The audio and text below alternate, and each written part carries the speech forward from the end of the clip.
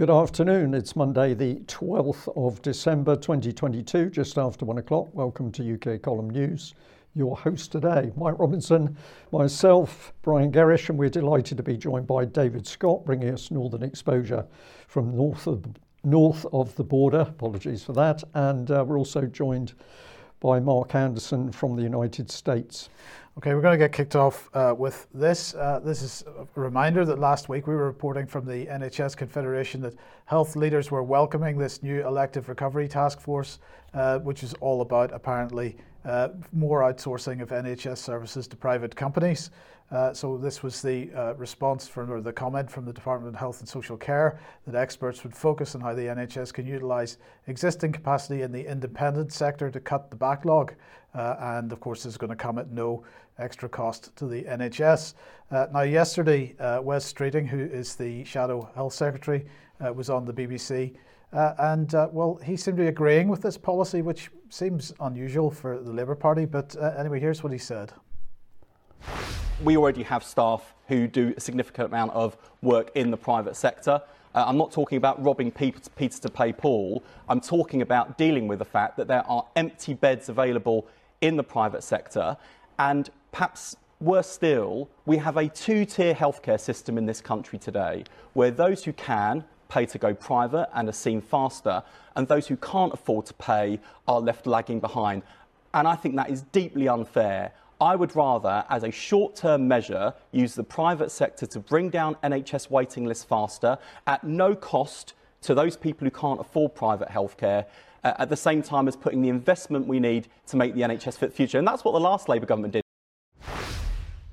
So, David, I don't know what your thoughts are on that, but I mean, what we should note, of course, before you comment on this is that, as he said at the beginning of that, he acknowledged at the beginning of that little clip, many of the people that are working for these independent providers are, in fact, already also working for the National Health Service. So it is exactly robbing Peter to pay Paul, in the sense that staff are going to have to come out of the NHS to go and fulfil those tasks in the private sector. So what do you think's going on here? Well, quite. Another politician saying, well, it's unfair. As Brian pointed out last week, childlike language doesn't really mean anything. Robbing Peter to pay Paul is the entire principle of government, because you can always be assured of the support of Paul. And there is no real analysis here of what the problem is. I spent a fascinating 3 hours on the train heading up from London on Friday with an NHS nurse discussing all of these things. It's not privatisation that's on offer, of course, because privatisation does not involve coercing the people who will use the service to use the service, or at least to pay for it. But that's what the government system does. It's all about choice. What this does is it takes the private sector and it gives it one customer, which is the state, and the people who should be the customers, the patients, they become the product. And that mindset tends to permeate everything. I find this not reassuring. I'd just add that last Thursday we put out a very interesting interview with UK Column and a gentleman called Duncan White, who was looking at some of these very points. He's got a lot of experience in the NHS and outside and around the NHS in the care system. And we'll do our best to get that interview up as soon as possible. People can see some of the points that he raised, including some quite surprising revelations about who has been driving policy inside the NHS. Also last week, Debbie Evans was talking about antibiotic availability and so on. Well, this is the Pharmaceutical Services Negotiating Committee, and they're highlighting the issue of antibiotic availability and the pricing. And this is what they're saying. Wholesale prices of many oral antibiotics have risen significantly owing to the surge in demand. This is as a result of Strep A, for example, and the ongoing supply disruptions affecting these medicines. As the majority of wholesalers are showing, as out of stock on most lines, we're also hearing that some suppliers have significantly put their prices up this week for any oral antibiotics they do have in stock. due to pricing issues affecting several medicines, including antibiotics. PSNC has applied for a record number of price concessions this month. We're very concerned that many contractors who are desperately trying to get hold of limited stock of antibiotics for their patients are paying inflated prices for these medicines without any certainty of their final reimbursement prices. And that's quite an interesting point, because some of the pharmacists are saying that they're losing £30 on every packet of antibiotics that crosses the counter at present, as a result of the fact that they're not getting reimbursement from the NHS for what they're having to buy from wholesalers. So, David, let's move on to COVID then, and Christine Anderson. Yes, this is a range of COVID stories I've got. There's a lot of this that's happening all the time. I just picked a few that I thought were particularly interesting. Christine Anderson, we've covered in the past. She's often excellent on these issues, and she is again here today. So she tweets here, so this is how they're playing it now. The United States government posts a study on their official website which concludes that adverse effects from mRNA injections are due to the stress caused by anti-vaxxers. They will really stop at nothing. And she's got an abstract here. She tweeted out the abstract of the paper. So it's talking about the problems that they're seeing at vaccination clinics. This biological mechanism, reconstriction of veins, arteries and vessels under mental stress, is the most likely cause for where there has been blood clots, strokes, heart attacks, dizziness, fainting, blood vision, loss of smell and taste that may have been experienced shortly after vaccine administration. The extreme mental stress of the patient could most likely be attributed to the fear-mongering and scare tactics used by the various anti-vaccination groups. There are almost no words to describe the desperation of the lies that are coming out to try and explain why the vaccines are harming people. Right? This is simply hiding from the truth. It's gaslighting of the most blatant and unconvincing form. And very glad that Christine Anderson pointed that out. I'm going to say, David, this is something a lot of people have picked up on. I just add that, of course, you've used the phrase gaslighting. What we've got here is applied psychology, once again, by the state, which is inverting reality in order to confuse people. But they're not confusing people, and this is a beautiful thing. Now, we've got an example here. I don't think we've ever featured the Rangers Football Club annual general meeting before, so another first for the UK column. So this is well into the AGM, and lots of questions about football tickets and football performance. And then somebody stood up to challenge the board on their administration of the tyrannical government COVID policy. Good morning, my name's Billy. First of all, you've had some tough questions today. My question's a little bit different. Firstly, I want to congratulate you on delivering positive results for Rangers. As a board, Rangers got to the European Cup final. We won the Scottish Cup and we got into the Champions League.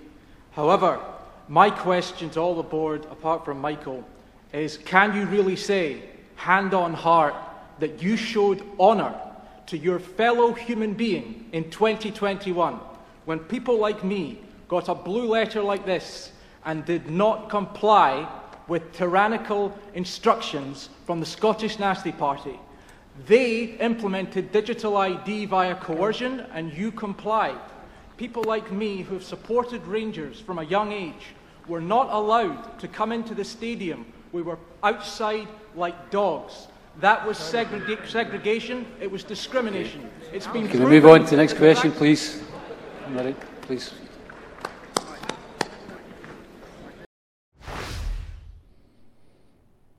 And he was closed down. Not only was there no answer, he didn't even get to complete his question, although the idea that they'd failed to honour their fellow human beings, I thought was putting it beautifully. Now, what we saw there was the inability to answer the question. There was no answer. It was panic. There was, we're going to close you down. We're going to no platform you because you're off message. But there is no answer. There's no depth to what they've done. It's simple compliance with state diktats.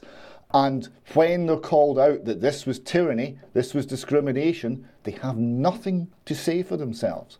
What did you make of that, gentlemen? Well, it's a pretty good example of how it's done. But what I find so frightening, David, is the fact that we have supposedly intelligent guys, they all looked men, I think, on that board, but they can't make a decision about this because the state had got inside their heads and they couldn't actually think about the issue.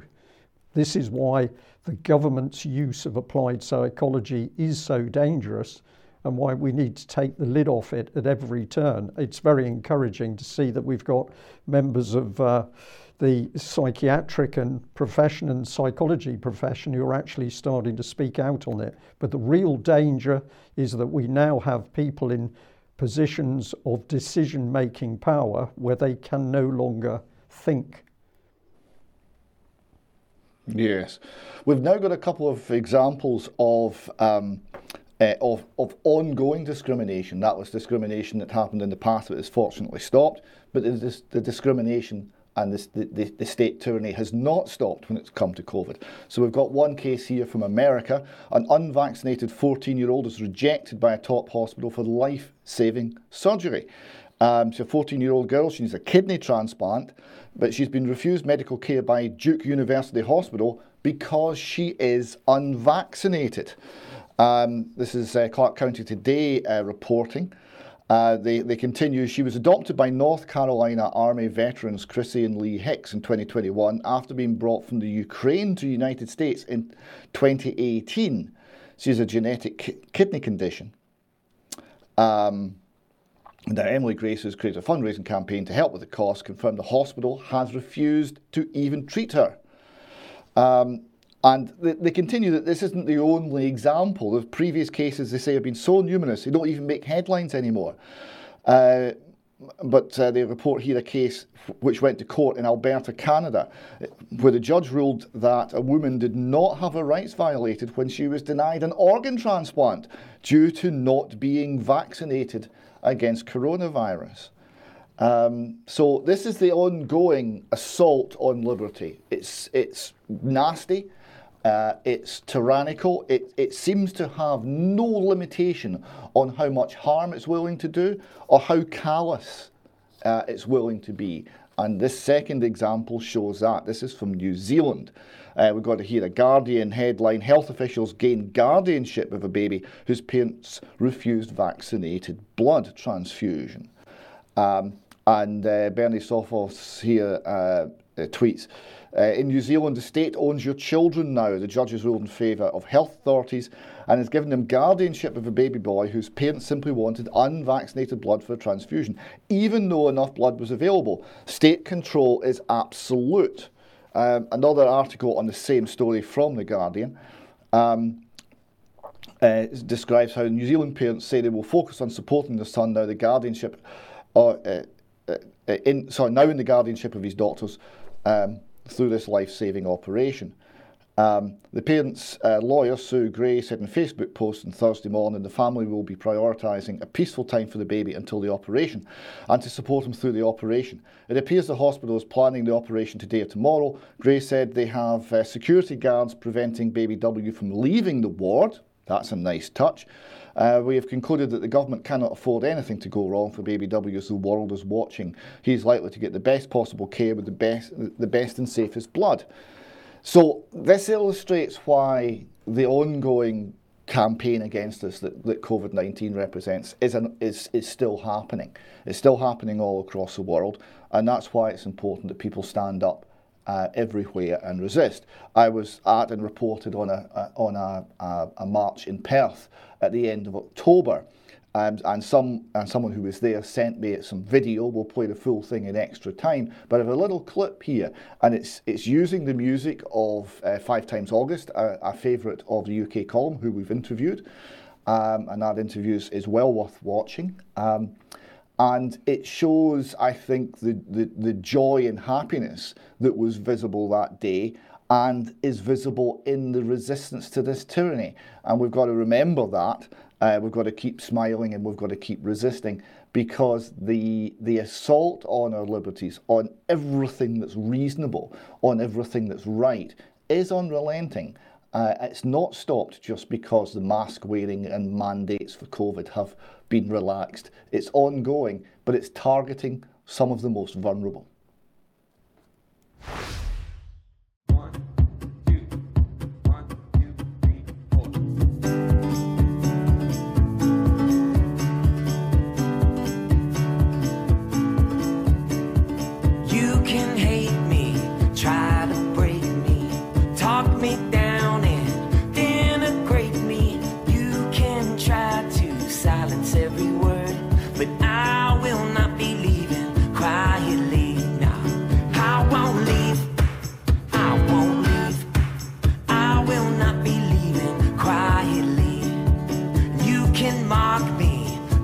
Outsmart me, you can shame me and try to blame me. You can do your best to shut me up, but I will not be leaving quietly now. I won't leave, I won't leave, I will not be leaving quietly. And that just illustrates how important it is for all these people who came out, the people who make the videos, the people who made the speeches, one of whom Brian's going to be interviewing in the new year, and people like 5 Times August, Brad Skistimus, who make the music. Everyone's making a contribution, and it's a lovely thing to be part of. Okay, thanks for that, David. And I would just bring this up on screen. This is Vanessa Beeley's article just published on the UK Column website on the euthanasia programme in Canada. The headline is Canada's expanding euthanasia laws making the unthinkable thinkable again. So let's just take a couple of quotes from this. In 2016, Canada, with Justin Trudeau's administration in office, passed Bill C-4, legalising medical euthanasia and physician-assisted suicide, together referred to by Canada public bodies as Medical Assistance in Dying, or MAID. By November 2020, more than 19,000 individuals nearing end of life had been voluntarily euthanized. It goes on to say, in March 2021, the law was amended by Bill C-7, which permits assisted euthanasia for patients whose death is not reasonably foreseeable. In 2021, it's estimated that more than 10,000 people were assisted in killing themselves in Canada. And then another quote here, in the case of Amir Farsood, has shocked Canadians into questioning the expansion of assisted dying into the realm of mental health, especially in the current unforgiving economic conditions globally. So, we're seeing the slippery slope here. As I remember a number of years ago, whenever the discussion of euthanasia was being brought up in the UK politics, that, well, don't worry about it. It's only going to be in very specific cases. It's only going to be in the case of somebody who's really at the end of their life, that they're absolutely able to make the decision for themselves and so on. Whereas in Canada, we've seen this law passed over a number of periods of time, over a number of years, and we've seen that initially it was exactly as expressed in the UK, but then they expanded it to include people that maybe had made a decision in the past but were no longer actually considered competent to make a decision now, but they could still be killed. And now they're including people that aren't foreseeing the end of their lives, and now they're including people with mental health issues. And in fact, in that article, there's an instance, and I'm sure there are many more, of someone who was making the choice between being homeless and being dead. And in Canada, this is just going off the charts. In fact, I think I've got that one here. Sorry, I've missed one here. Let's bring that on. The Canadian Federal Expert Panel on the application of MAID for mental illness has recommended mental illness be grafted into the MAID framework. It's just incredible how quickly this is moving and how many people are being killed by it.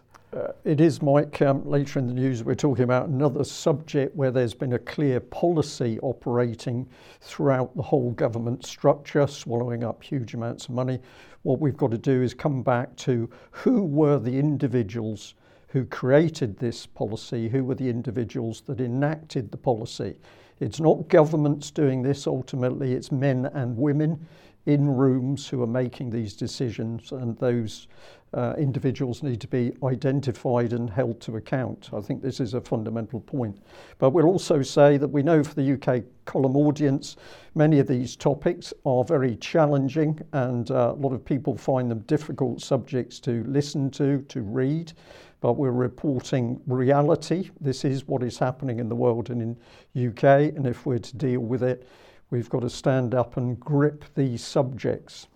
Well, let's move on to more death and destruction. Of course, if we have governments that are prepared to carry out euthanasia on its own citizens, war overseas by proxy is no problem at all. We've got a little video clip here, which I'm just using to highlight the style of the war in Ukraine. Much of the fighting is in built-up areas, but in many cases, it's men trying to hide in ditches or in tree lines with a few armoured vehicles that are being taken out very quickly, particularly if there are drones in the air. And we can see the horror of this situation where armoured vehicles are destroyed, and you can see the men very clearly on the ground around them. This is happening largely as the result of Russian weapon systems, but Ukraine also operating drones in this way, and men being killed on both sides.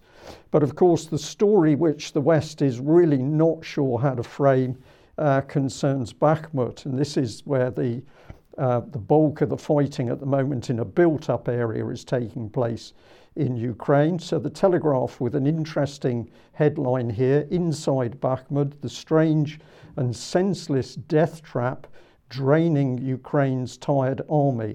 So that's the headline, but if you read the article very quickly, it's spun as though the Ukrainians are mowing down thousands of Russians who are charging in useless attacks against the Ukrainian positions. But in fact, something else is going on. If we can just pop that one on screen. Just want to bring this comment in here. The Telegraph is clearly confused because in the headline it describes what is really happening. It describes a death trap draining Ukraine's tired army. But it's clear when we look at the article itself, the Telegraph can't understand what's happening. If we get into just part of it, and we'll just highlight here, it says some conflict experts say Russians' obsession with the city has become nothing more than a ploy to drain Ukraine's armed forces of their limited resources. So something is going on in this city. The Ukrainians don't want to let Bakhmut go. The Russians are clearly want to take it. But we've got conflict experts who are confused because it appears it's doing nothing more than draining Ukraine's armed forces of their limited resources.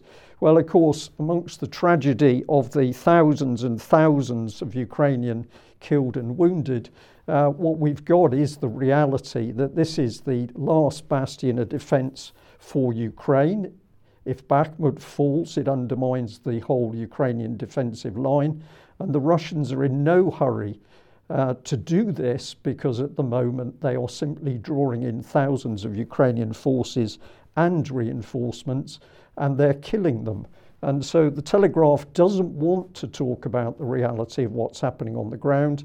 We've got to go to social media to actually have a look. And of course, if you look at any area across Ukraine, the first thing you can see is the thousands and thousands of artillery shells.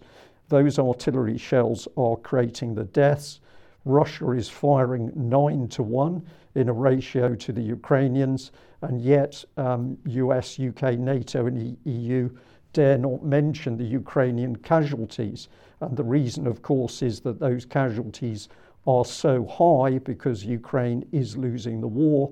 What the West needs to do is stop the war.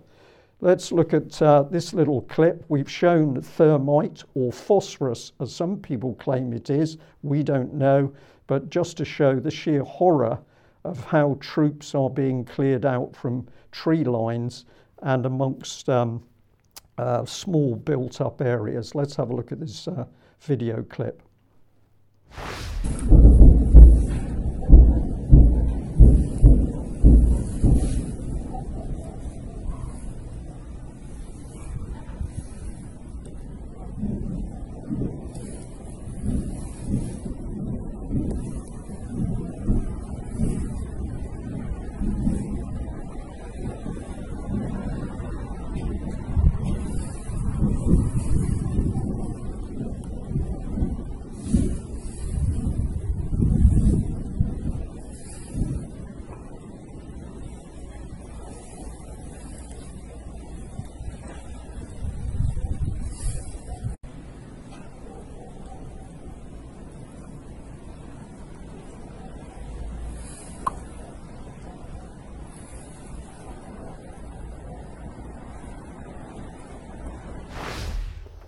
Well, that really shows it all, a truly horrible situation. Of course, anybody touched by that falling thermite or phosphorus is going to be extremely badly injured, if not killed.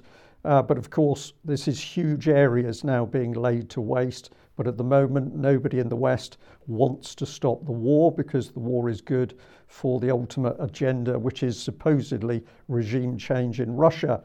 But other reports coming in show that the casualties amongst mercenaries are now increasing.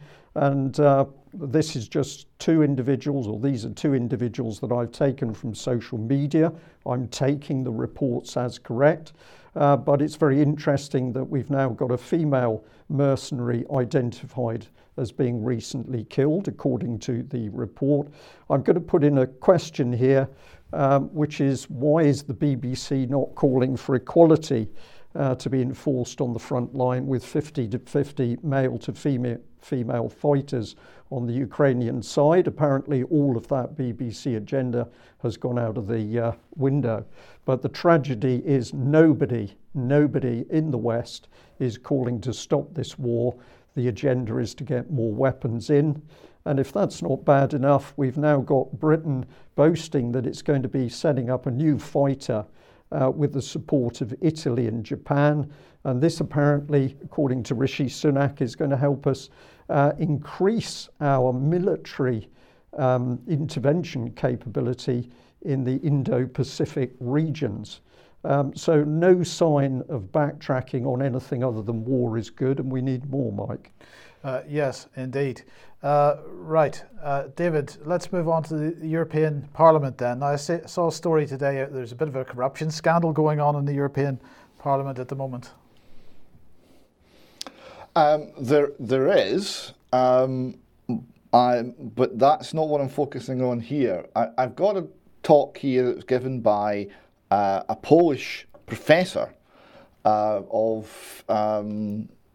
philosophy and historical philosophy and modern politics. So a man who thinks about things.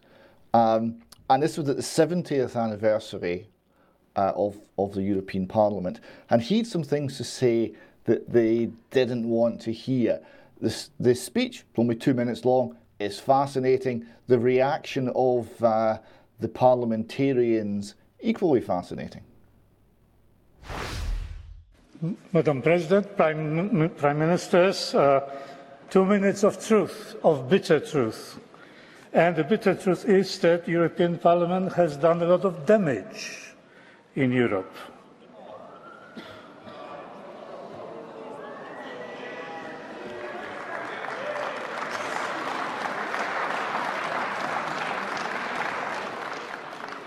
It has been sending a false message. It represents the European demos.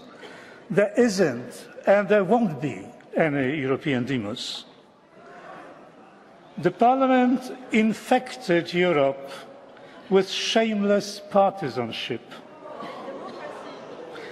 And the infection became so contagious that it spread to other institutions, such as the European Commission. The Parliament has abandoned the basic function of representing people. Instead, it has become a machine to implement the so-called European project, thus alienating millions of voters.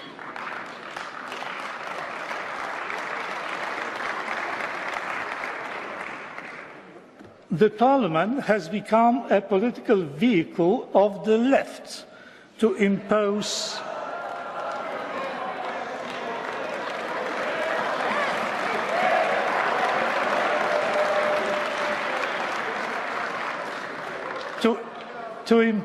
their monopoly with their fierce intolerance towards any dissenting view. No matter how many times you repeat the word diversity, diversity is becoming an extinct species in the European Union, and particularly in this chamber.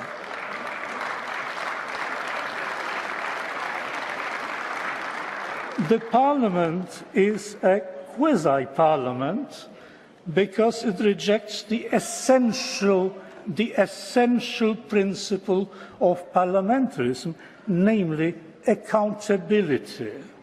The deputy, let me remind you, is elected by the voters and must be accountable to the voters that elected him.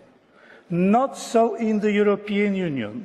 The idea that, say, Spanish, German, French, etc., deputies accountable to their own national electorates can dictate something to, shall we say, a Hungarian society or any other society to which they cannot be held accountable and which cannot take them to task is simply preposterous. Call it what you will, but democracy it is not. To sum up, the Parliament represents the demos that does not exist, works for the project that ignores reality and law, shuns accountability, turns its back on millions of people, and serves the interest of one political orientation. And this is just the tip of the iceberg. Having said that, ladies and gentlemen, I rest my case. So, fascinating comments. A parliament that ignores reality and law. There's no accountability. He could be talking about Holyrood. I mean, goodness, he could almost be talking about Westminster these days. That's historically been the best of the parliaments, and is that not true of Westminster as well? I particularly like some of the shots of the audience, the cognitive dissonance that was visible in their faces. And there was one point, there was two people who were just chatting because they were reacting as though he wasn't there. It was an unexpected intermission. That's how they were responding. They were responding as though he was not speaking at all because they were unable to process what he was saying. A really strange psychological reaction amongst the parliamentarians. But didn't he do well? He did. Now let's move on to Russian matters. And Angela Merkel made a statement over the weekend or a few days ago, which was quite incredible in many ways. We mentioned this on Friday. I think the Minsk agreements, Angela Merkel said, were an attempt to give time to Ukraine. It also used this time to become stronger, as can be seen today. The Ukraine of 2014, 2015 is not the modern Ukraine. So in other words, what she's basically saying here is that they deliberately they set up the Minsk agreements with the deliberate intention of giving Ukraine time to rearm and take on Russia. Now, the Russian response to this, Putin's response to this, was quite interesting. So here he is. He said, honestly, this was a complete surprise to me. This is disappointing. Frankly speaking, I did not expect to hear this from the former Federal Chancellor because I always thought that the leaders of the Federal Republic of Germany were sincere with us. Of course, they were on Ukraine's side and supported Ukraine, but I still thought they'd always been sincerely striving for a settlement. What you've just said only shows that we did everything right by starting the special military operation. Why? Because it transpired that nobody was going to fulfill these Minsk agreements. That's quite an admission from her and quite a response. It's an incredible admission, but of course it says very clearly nobody can trust Merkel or the EU. So to hear those comments by the gentleman in the EU just says it all. The EU is not to be trusted because it will be working for war while it says it's working for peace. Indeed. So if the West is working for war, what are the Russians doing in the meantime? Well, here's Dmitry Medvedev, and he's basically saying that they are rearming, but he's saying it's much more difficult for them. The Russians, our enemy, has dug in not only in the Kiev province, but also in Europe, North America, Japan, Australia, New Zealand, and a whole host of other contemporary Nazi-sworn places, as he describes them. Therefore, he said, we're increasing the production of the most powerful means of destruction, including those based on new principles. So the Russians absolutely getting behind their so-called exotic weaponry that seems to work. In the meantime, Maria Zakharova had this to say, or warned the United States that if the US continues with their threat to provide Ukraine with long-range weapons, that would be a red line as far as as far as Russia would be concerned. I would make the United States a direct party to the conflict, even though the Russians already recognize that in fact they are a direct party to the conflict. The Russians are still stepping back from that position, but this clearly would be a red line for them. Well, I think this is also prompted by the recent attacks on Russian air bases by the Ukrainians with some very old drones. So the Russians now are putting the red line down. Do they mean it? I would say they do. Yes. Because they cannot back down, because of course they're being attacked by virtually the whole of the Western world with the excuse of NATO. And then the EU was very proud to announce on the 10th, on Saturday, that they have adopted an €18 billion assistance package for Ukraine. But when we actually look to see what it is, we find that it's loans with a 10-year grace period, but loans nonetheless.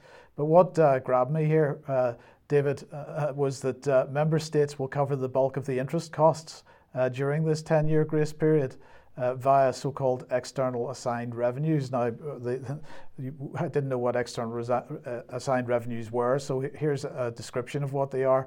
The EU budget is governed by the principle of universality.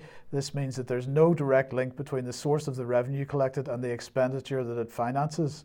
So you just get a pot of money and we can spend it as we like. There is an exception to this rule, and that is assigned revenue, meaning specific revenue which is collected to finance specific expenditure. So in this case, the specific expenditure that's being financed is the interest payments on the loans that they're passing to Ukraine with a so-called grace period. Well, can I speculate that we might be financing, or NATO and the EU might be financing that by using resources robbed from the Russians? Yeah, it's quite possible, yes. Now let's quickly move on to this, which is the issue of the price cap on Russian oil. And Bloomberg here saying that easy freight helps Russian oil hold above G7's $60 cap in Asia. So basically what has happened is that Russia has found enough ships and insurance capacity to meet the needs for shipping their oil for now, so that some of China's independent refiners are snapping up cargoes of Russian ESPO crude that is set to be delivered in January, and that's according to various traders. Now, ESPO refers to oil produced in eastern Siberia, and it travels along mainly along the Taishet oil transfer station via the 4,200 kilometer eastern Siberia Pacific Ocean pipeline. It ends up at Kozmino port and then is shipped from there. But they seem to be finding enough ships and insurance to now it's not a massive amount above the cap. I think it's $67 or $70 or so, but nonetheless the cap is breached. But here's oilprice.com. Why supertanker rates are suddenly crashing.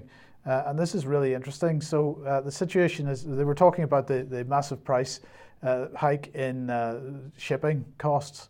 But they're saying that the situation is now reversed with supertanker rates plunging sharply. According to Bloomberg, ships capable of holding 2 million barrels of crude oil are now earning about $38,000 a day, down 62% from just weeks ago, after OPEC Plus cut production and reduced releases from US reserves lowered some seaborne volumes. Now, of course, the OPEC Plus production cut was directly caused by the $60 price cap and the response to that. So what we're saying is that as soon as that price cap was imposed, the cost of shipping collapsed because there are too many ships available.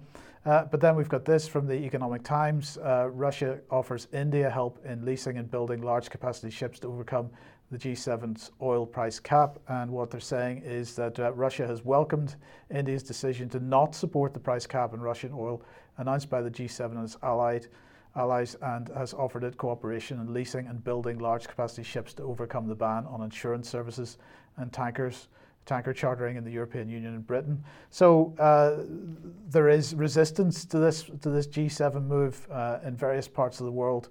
Well, what can we say? Their attempt to impose a price cap doesn't seem to be working. David, you've got other economic news.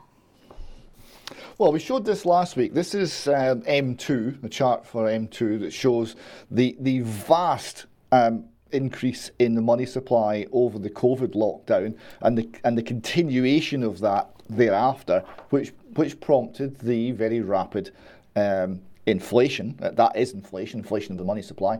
It prompted the very rapid increase in prices everywhere. And we were highlighting the fact that the Fed's intervention had actually managed to make that tick down very slightly, and they were actually managing to slightly contract the money supply. And we're talking about the likelihood of things breaking. This prompted a viewer to provide some more information via Alex Thompson's Telegram channel. And a very interesting chart here, again from the St. Louis Fed, from the Fed's website.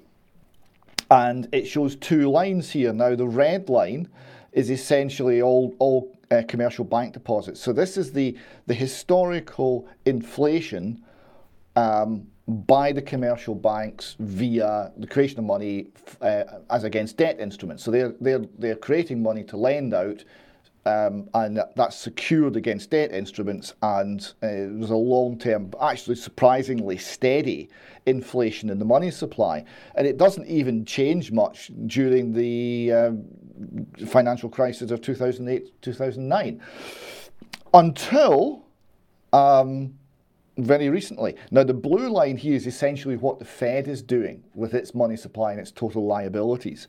All right, so these two things are operating separately until something very interesting happens in the repo crisis in 2019. So this is before COVID.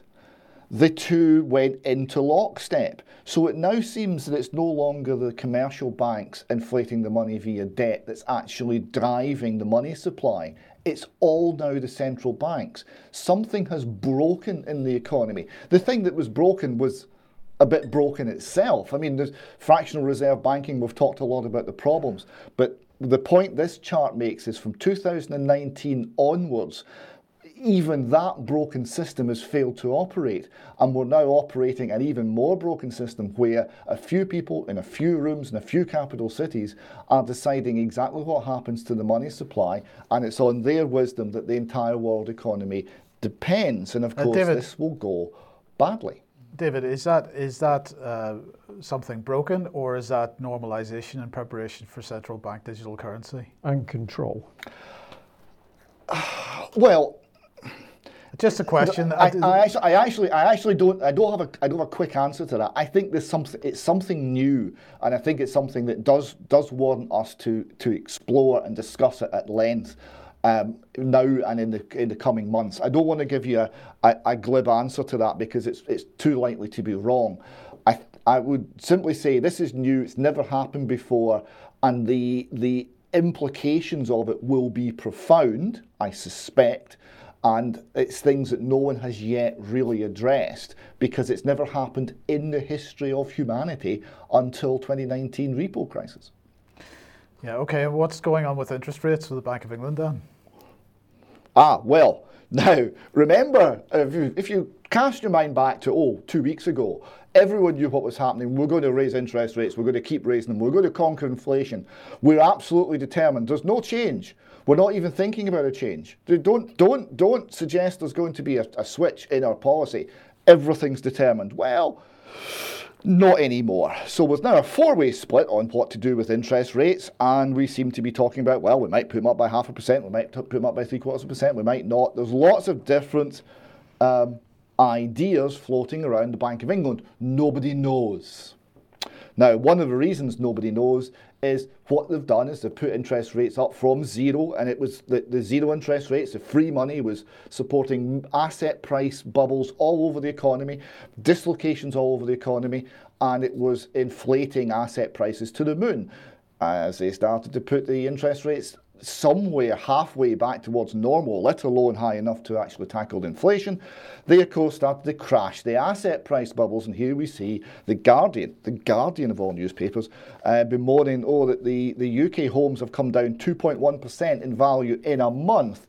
2.1% of an average price of £360,000. It's quite a lot of money. So people might work out how much they've lost in the last month and consider whether they should be buying any houses in the near future. And we've got here Mortgage Solutions talking about the same thing. Now, the bank rate is to fall. Now, we're raising bank rates. I want you to remember we're raising bank rates because we're going to conquer inflation, because that's our goal. Okay, we're not having any turning.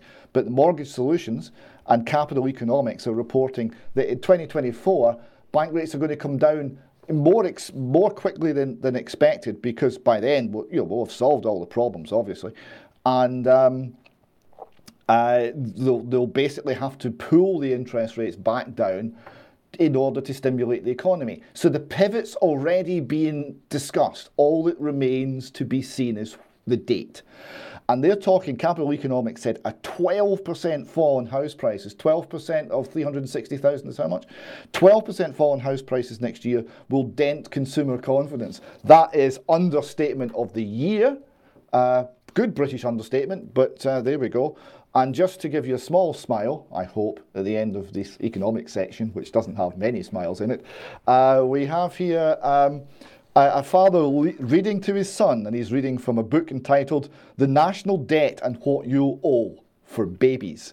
And if you look on the look on the baby's face of a mixture of horror and shock, that baby's figuring out exactly what the situation is with regards to debt that the government's still building up for him to pay, as they support everything while we pretend we don't have real problems and we don't address any of them. Yes. Well, the baby can sort it out, but apparently the government can't. Just pop this one on screen briefly. It's a Conservative Way Forward. It's a document from June this year. It's written by a gentleman called Julian Jessup, a charter for tax cuts. But what's interesting in this document is, alongside his argument for tax cuts, he's talking about we're already paying too much in debt interest. So we can say that at least part of the problem is that at the moment nobody seems to know who is actually controlling the money supply system. So a lot more work to be done. Okay, if you like what the UK Column does, you would like to support us, please head over to community.ukcolumn.org and there are options for you to help us out there. You could pick something up at UK Column Shop. We've got to say that at this point we can't guarantee delivery for Christmas. There's obviously a postal strike ongoing and there are other strike days coming up, but we believe the backlog within the postal sorting offices is so huge that it's going to be unlikely to be cleared by Christmas 2023, never mind Christmas 2022. So please do pick something up if you don't mind the risk. But also please share any material you find on the various platforms. I just want to say a very quick thank you to everybody that took part in the Doctors for COVID Ethics Symposium on Saturday. It was a great event.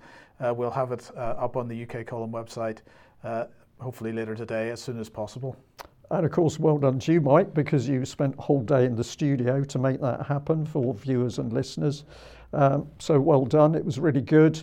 I just picked up in particular on this gentleman, Philip Cruz, who was talking about the legal case in Switzerland.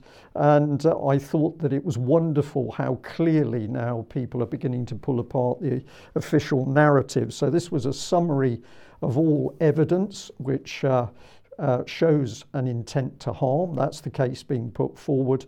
And look at the little subheadings: toxic by design, no safety, no efficacy, bad manufacturing, malignant policy worldwide. And that was just part of the evidence put forward. If you want to see more on that particular criminal complaint against Swissmedic, you can go to the web address on screen now.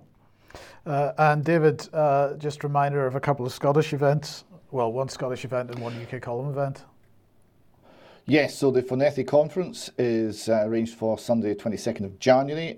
We're still having to talk to the ladies on whose behalf we're arranging this to get some of the details worked out, but we will be back to advertise that in more detail shortly. We're also hoping that Brian Gerrish will be joining us in Scotland that weekend, and we're looking to organise an event, a UK Column event, on the Tuesday following. That'll be the 24th. and more details on that to follow. But if you want to come along and have a chat with Brian, heckle Brian, complain to Brian, or give him a big hug, all of these things are possible. And we've also got an event this Thursday on the 15th, 4:30 to around 9:30. This is a seminar on education, not indoctrination. We have 7 excellent speakers. More details on that we'll put out later today, and including joining instructions. Mike, if you can maybe give us a little outlines how people will join that event, how they'll view it. Just as far as the UK Column website is concerned, ukcolumn.org/live, and for the members, community.ukcolumn.org/live, and you'll be able to watch it there, and then we'll have the archive of it up as soon as possible afterwards. And I'll just Lovely. add, thank you very much. I'll just add, David, if you'd like me north of the border, you better get the thermostat turned up before I come over the. Before I come over. It's called Woolly Knickers, Brian, and they will be provided. Okay. Right. Okay. We'll see about that now. On Friday's Extra, Vanessa covered the issue of sanctions in Syria. And really was appealing for everybody to get involved in helping to lift those. This is on the front page of the UK Column at the moment, the excerpt from Friday's Extra. We want that shared as far and wide as possible, please, and encourage everybody to get involved. It is just incredible how serious things are for people in Syria at the moment, while everybody's talking about Ukraine and forgetting that sanctions have been on that country for 11 years now. They're not being lifted. And at the moment, the average Syrian has electricity for 1 hour per day, and the cost of heating is at least double the average salary. So it's basically unaffordable. Yeah. Right, let's finally bring Mark Anderson onto the programme. Welcome to the programme, Mark. And we're going to be talking the global cities, because the global cities movement appears to have a bit of new momentum. Oh, it certainly does. Not only new momentum, but kind of a new approach. To briefly recap recent history, I started covering this in 2015, 2016. It's one of my main issues that I cover. And at that time, the Chicago Council on Global Affairs, the Chicago's version of the CFR, was just having one meeting a year, the Forum on Global Cities. Then the influential Pritzker family got involved. Now it's called the Pritzker Forum on Global Cities. They're a noted family where Pritzker is the governor of Illinois. And now what they're doing is they're spreading this out among NGOs and philanthropies and the scientific community, academia, et cetera, and kind of having a multi-pronged approach throughout the entire year. Various articles, projects, many small webinars, different things like that, as opposed to one big event. And a lot of it is based on, and I'll talk more about this later, what's called world society theory. Now, this is a fairly new term that's come up in the lexicon of the global cities movement. And world society theory, get this is important, is a theory of transnational interaction and global social change that emphasizes the importance of global institutions and culture in shaping the structure and behavior of individuals, organizations, and nation states around the world. So nation states, individuals, and organizations are being shaped by world society theory that these different entities are engaging in. So they're really trying to get this behavioral modification going about climate change, just like they've done about COVID and so many other bellwether issues. And what you're showing here is the one of several postings at the council's website, the Chicago Council on Global Affairs. Better City Network data empowers climate action from below. Moving on, there's an explanation. Cities are key factors in the fight against climate change. Progress made in data collection on city involvement in global government is crucial to their success. As the annual United Nations Climate Change as the annual United Nations Climate Change Summit winds down in Egypt, amid shortcomings of multilateral diplomatic action and calls to attend to a deepening global environmental catastrophe, a group of international actors stands out again as against the grain. Cities. The impact of cities in fighting climate change is becoming more visible and ever better documented as local leaders progressively step up their commitment to tackling one of the planet's deepest crises. Crucial to this story is progress over the past decade made in data collection on city involvement in global governance. And again, based on world society theory, where nation states are not in control but are being modified. And this is the basic rationale we're seeing here for the global cities worldview. I may not read all of these, we'll see. Cities are home, and again, the rationale why they want cities involved. Cities are home to over half the world's population, generate 2/3 of its economic output, and emit 3/4 of so-called global greenhouse gas emissions. Number two, urban areas in low and middle income countries are expanding and driving the world economy and job creation. Three, cities are a pivotal opportunity for a rapid transition, get that, into a sustainable low energy intensity development. Next, low carbon, climate resilient urbanization can limit unsustainable and inequitable development trajectories. Boy, talk about globalese language here.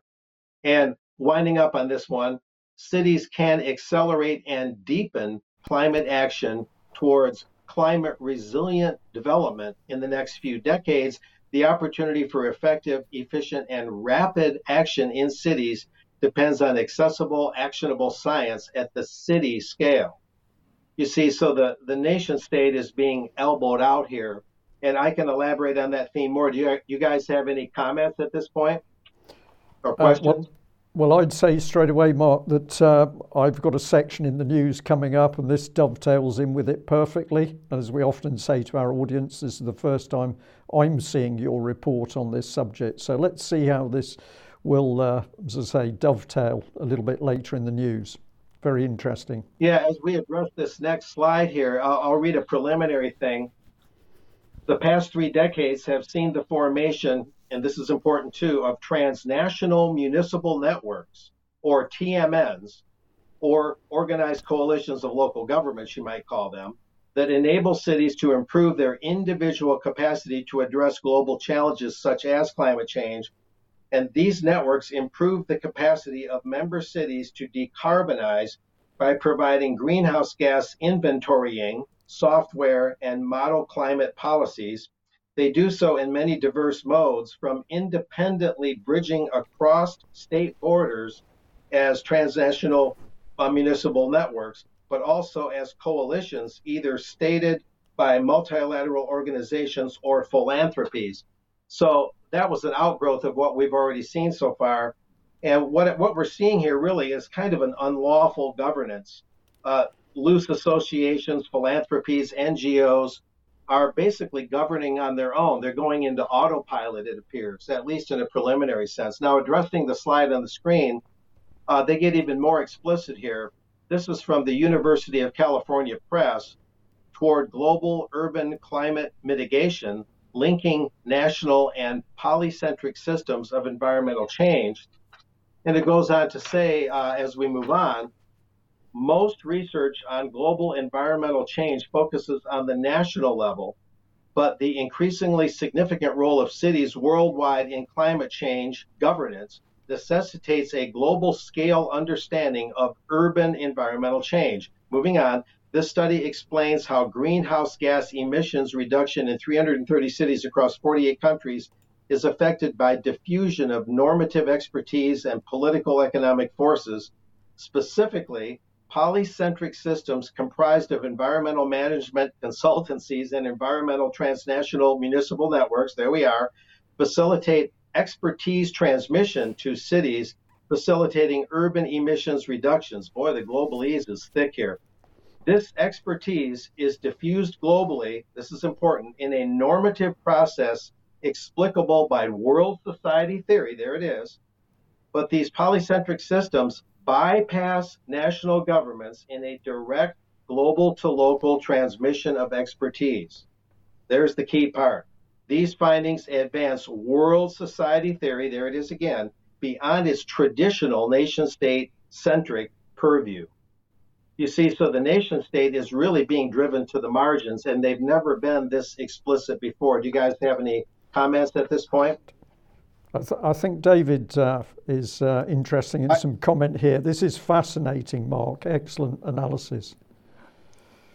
I'm watching this locally in Scotland. So you're talking. This is not my opinion. Sorry, go ahead, David. You're talking about you've picked this up from American think tank, American families pushing this on a global scale. I'm seeing it in Scotland working out. Right, so we've just had this big move by the city of Edinburgh. It's all about 20-minute cities. It's all about keeping people from travelling and all the rest of it. They had a consultation with the people of Edinburgh. Right? They didn't tell the people of Edinburgh this was an international policy and the end point was actually already fixed. They called the consultation Choices. That was the name they picked, Choices. So this is to fool the people into believing it's somehow coming from the locale. It's nothing of the sort. It's coming from on high. It's coming from an international movement here. And it's simply branded in a deceptive way locally. But the rollout is full and detailed, and it covers everything you've just described. Yeah, fascinating. And I think, and may lightning strike me if I'm wrong, I believe this is called the Delphi theory, where you give people the notion that they're making choices that have already been made for them. And the fix is already in, and you simply go through the motions to make it look like they're involved and make it look like they're choosing something. I believe that's called the Delphi theory, the Delphi approach. And it's been fine-tuned to a fine art. Now, moving on, this is sort of the other leg in the stool so far, and I'll have more next week on the Global Cities Movement with regards to COVID and related matters. It was too much today to cover that and this. But this is the Summary for Urban Policymakers, or SUP, like what's up, right? Sup. Kind of a humorous twist on it. What's up, right? The Summary for Urban Policymakers of the IPCC Sixth Assessment Report Series was launched at COP27. And there's an explanation here that follows. What is the Summary for Urban Policymakers about? Basically, the Intergovernmental Panel on Climate Change, or IPCC, which is UN stuff, brings out periodic reports based on the latest and most comprehensive scientific assessment of climate change. Really. The initial volume of the Summary for Urban Policymakers series was released in November 2018, so this is 4 or 5 years old, at COP23, and distilled the findings from IPCC Special Report on 1.5 degrees Celsius. Okay. The SUP initiative is a series of 3 summary projects, and they've written 3 reports. SUP Volume 1, What's the Latest Physical Science of Climate Change Means for Cities and Urban Areas, distilled from the IPCC Working Group 1 report. SUP Volume 2, What the Latest Science on Impacts, Adaptation, and Vulnerability Means for Cities and Urban Areas, again distilled from IPCC Workings. SUP Volume 3, What the Latest Science is on Climate Change Mitigation and what that means for cities. SUP reports are authored, they say, by the world's leading climate scientists, a selection of the same individuals who have produced the IPCC reports. I guess that's supposed to be reassuring. Who have volunteered, oh, how nice of them, to support this effort in their individual capacities, working in consultation with city, local, and regional governments, cities and city networks, and businesses. No mention of nation states there either. And I believe there's also a video in the works. There's one other thing here, SUP Volume 1. It describes Volume 1 out of those 3 volumes a little more closely. I probably don't need to read this real in detail, but this one says, SUP Volume 1 offers a concise and accessible synthesis of IPCC Working Group 1 material for urban policymakers. Human-induced climate change is affecting every region of the world and cities and urban areas therein. Without deep reductions in emissions, warming will exceed 1.5 Celsius and 2.0 Celsius, exposing in the near term many cities and urban areas to drought, floods, extreme heat, storm surges, and cyclones. In the longer term, many cities and urban areas will also experience sea level rises and other major hydrological challenges, et cetera, et cetera. So there's a little bit of the fear porn.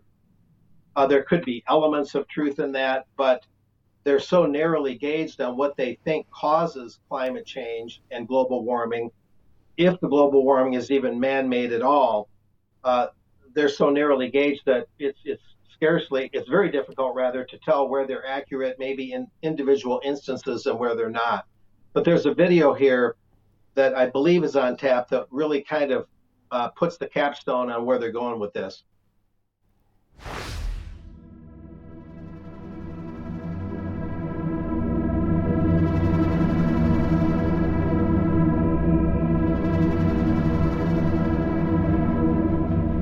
Climate change impacts are being felt by everyone, everywhere.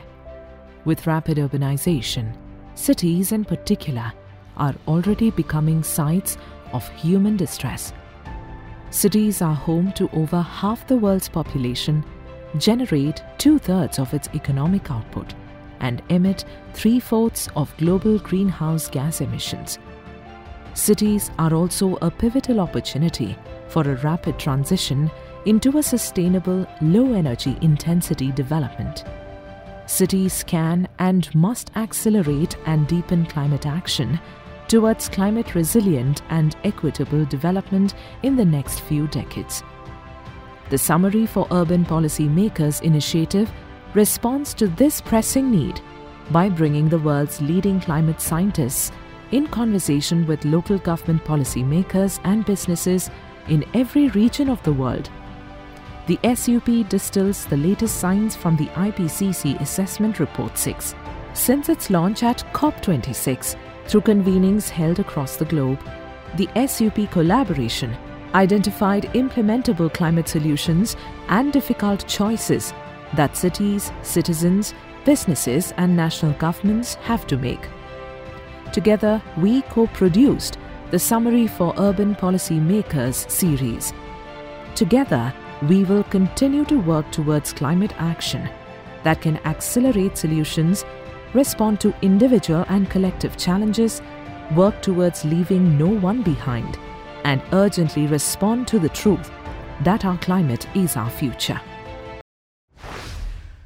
Brilliant. Well, excellent report from Mark, and obviously that's the policy. I'll just add that policy couldn't be enacted without vast amounts of money. Right, now look, let's just talk about the latest Twitter releases so far, the Twitter files. This is number 2, and Barry Weiss was pushing this out on Thursday last week. A new Twitter files investigation reveals that the teams of Twitter employees build blacklists, prevent disfavored tweets from trending, and actively limit the visibility of entire accounts or even trending topics, all in secret without informing users. We're talking about this on Friday a little bit, but I just wanted to show a couple of the tweets from this thread, because here's an example. Take, for example, Stanford's Dr. Jay Bhattacharya, who argued that COVID lockdowns would harm children. Twitter secretly placed him on a trends blacklist, which prevented his tweets from trending. So he was still able to tweet, but nobody could see it. Or consider the popular right-wing talk show host Dan Bongino, yes, who at one point was slapped with a search blacklist, so nobody could search for him.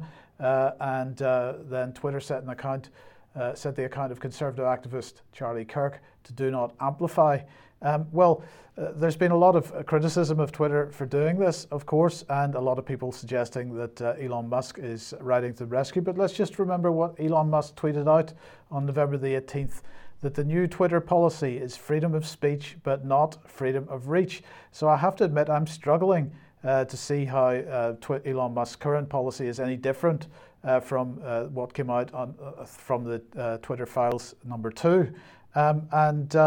I would also make the point that this is the core principle of the online safety bill, which is going through Parliament at the moment. The idea is that the government is able to say, we're protecting freedom of speech. There's no problem about freedom of speech because everybody will be able to say what they want on the internet, but they're absolutely clear that nobody has the right to be heard. They can say it, but they can't be heard, and the way that you can't be heard is through these types of blacklists, and so on. So I'm not quite so positive as maybe Patrick was on Friday about where this is going. Yes. Yeah.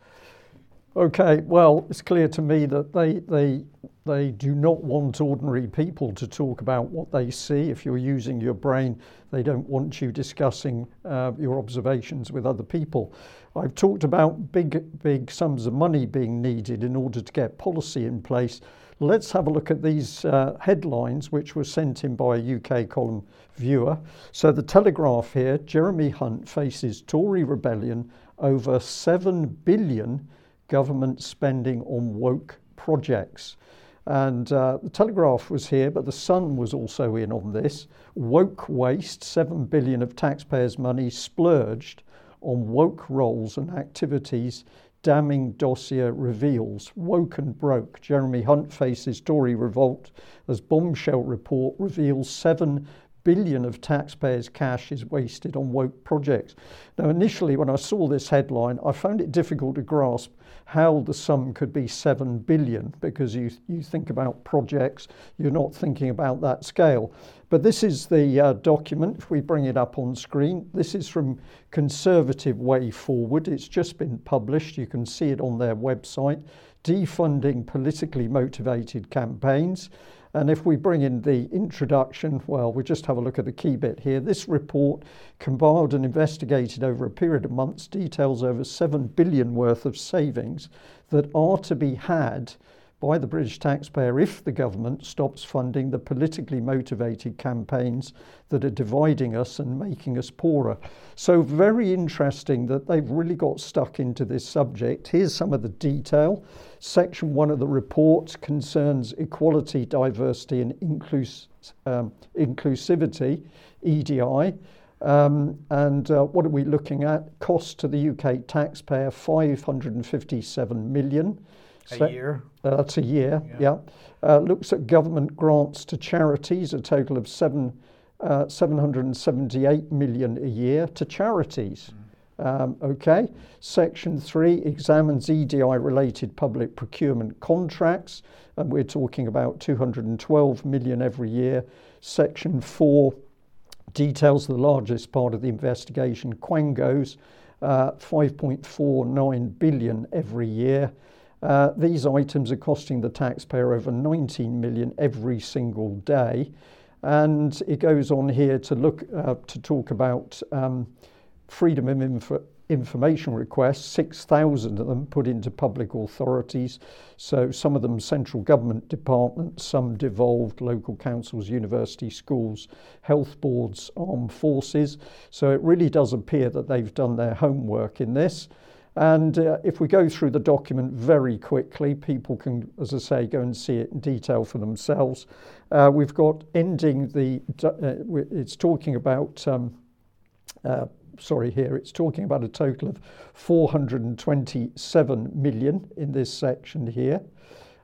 This one here, 397 local councils across UK. On average, every council employs 2 full-time staff members and has an annual expenditure of 67,000, so that's multiplied across the councils. There's detail in each of these various cities, and they identify certain councils. Bradford City Council, representing the 13th most deprived area in the UK, and that's got a number of these roles, 125 at a cost of 665,000. And this is to actively promote these types of woke agendas? Yeah, and we'll show a little bit of this in a moment. I'm going to do this as quickly as I can. We'll come back to it another day. But universities are included here.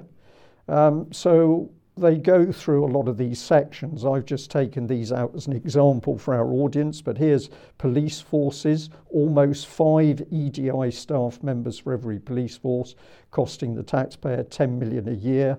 Whitehall departments, 12 million a year. 150 million a year here when you consider British productivity as a whole, where we're losing days by putting people on these equality, diversity and inclusivity training courses. A lot of money disappearing out. They give case studies of where they've investigated charities, and this one is particularly interesting. It says, however, charities are directing more and more resources towards politically motivated campaigns which offer no productive value to the taxpayer and which create unnecessary division and toxicity in our political discourse. I thought it was illegal for charities to pursue a political agenda. Well, I'm going to use a stronger word a little bit later, but this is part of what they looked at here. Between 2017 and 2021, the government has handed 203 million to charities that have vocally and vociferously criticised the government's plan to process illegal immigrants in Rwanda. 203 million. This is only part of what this document's talking about. And this goes on to talk about the huge procurement contracts going out. 30 million by NHS England, 10 million NHS Confederation, 9.4 million DEFRA, 800,000 General Medical Council. This is all for EDI training, which is not really going to help anybody at all.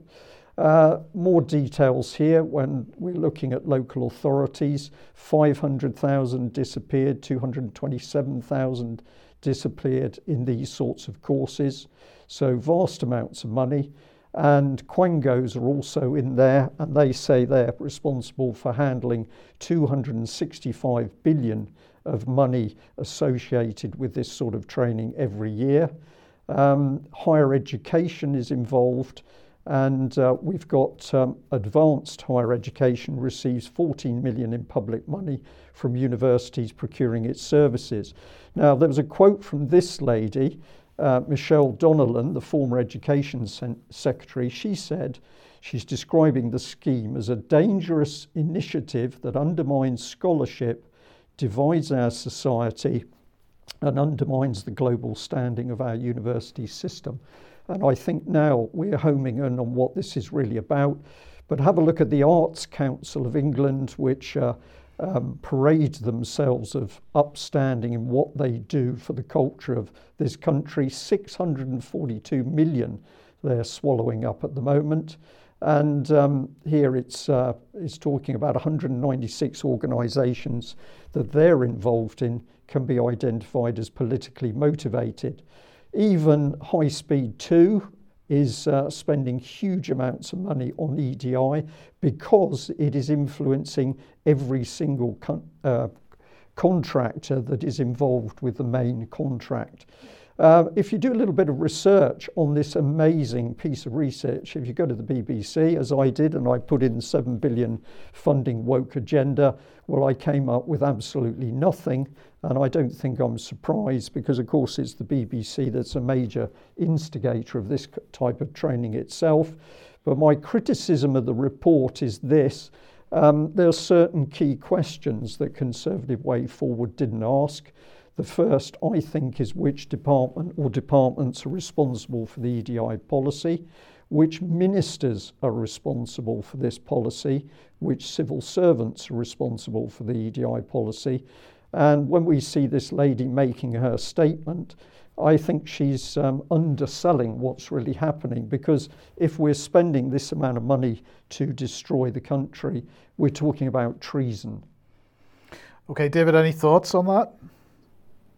Well, it was a very good report. We're seeing this everywhere, and it's been very clear for years that it is being funded centrally. It's funded through the government. The attack on our society is state-funded.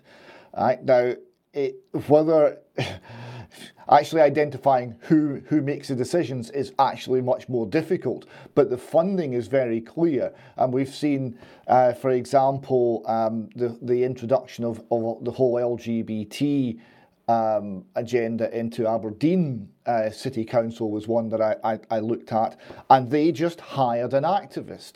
They hired someone whose entire life was pushing this particular political ideology. They put him on salary and gave him the job of teaching the teachers how to teach. And then it permeated through. It wasn't external, and it wasn't individual people being convinced by the argument.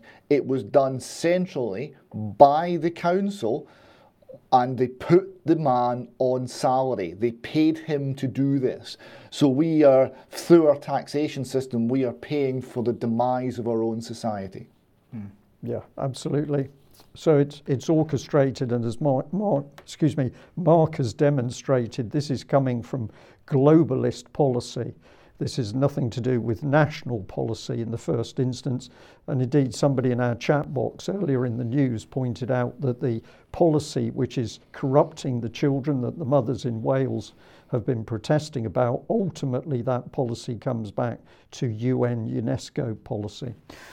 Okay, I'm afraid we're out of time, so we've got a couple of items to push into extra here. But before we go, David, final cartoon.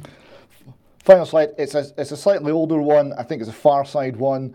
And Rudolph's sitting enjoying a glass of wine, and the text says, "All of the other reindeer used to laugh and call him names." And on the wall behind, we've got the mounted heads of Dasher, Dancer, Prancer, Vixen, Comet, Cupid, Donner, and Blitzen, and the rifles leaning nonchalantly against the wall. So there you go. Rudolph managed to even the score. Indeed. Okay. Okay, we're going to have to leave it there, but we've got a lot more content for extra time. So if you're not somebody who's signed up with UK Column, that's one of the advantages of doing that. You can join us in the extra time. But we're going to say a very big thank you to everybody who's joined us again today. We know it's tough reporting, tough subjects that we're covering.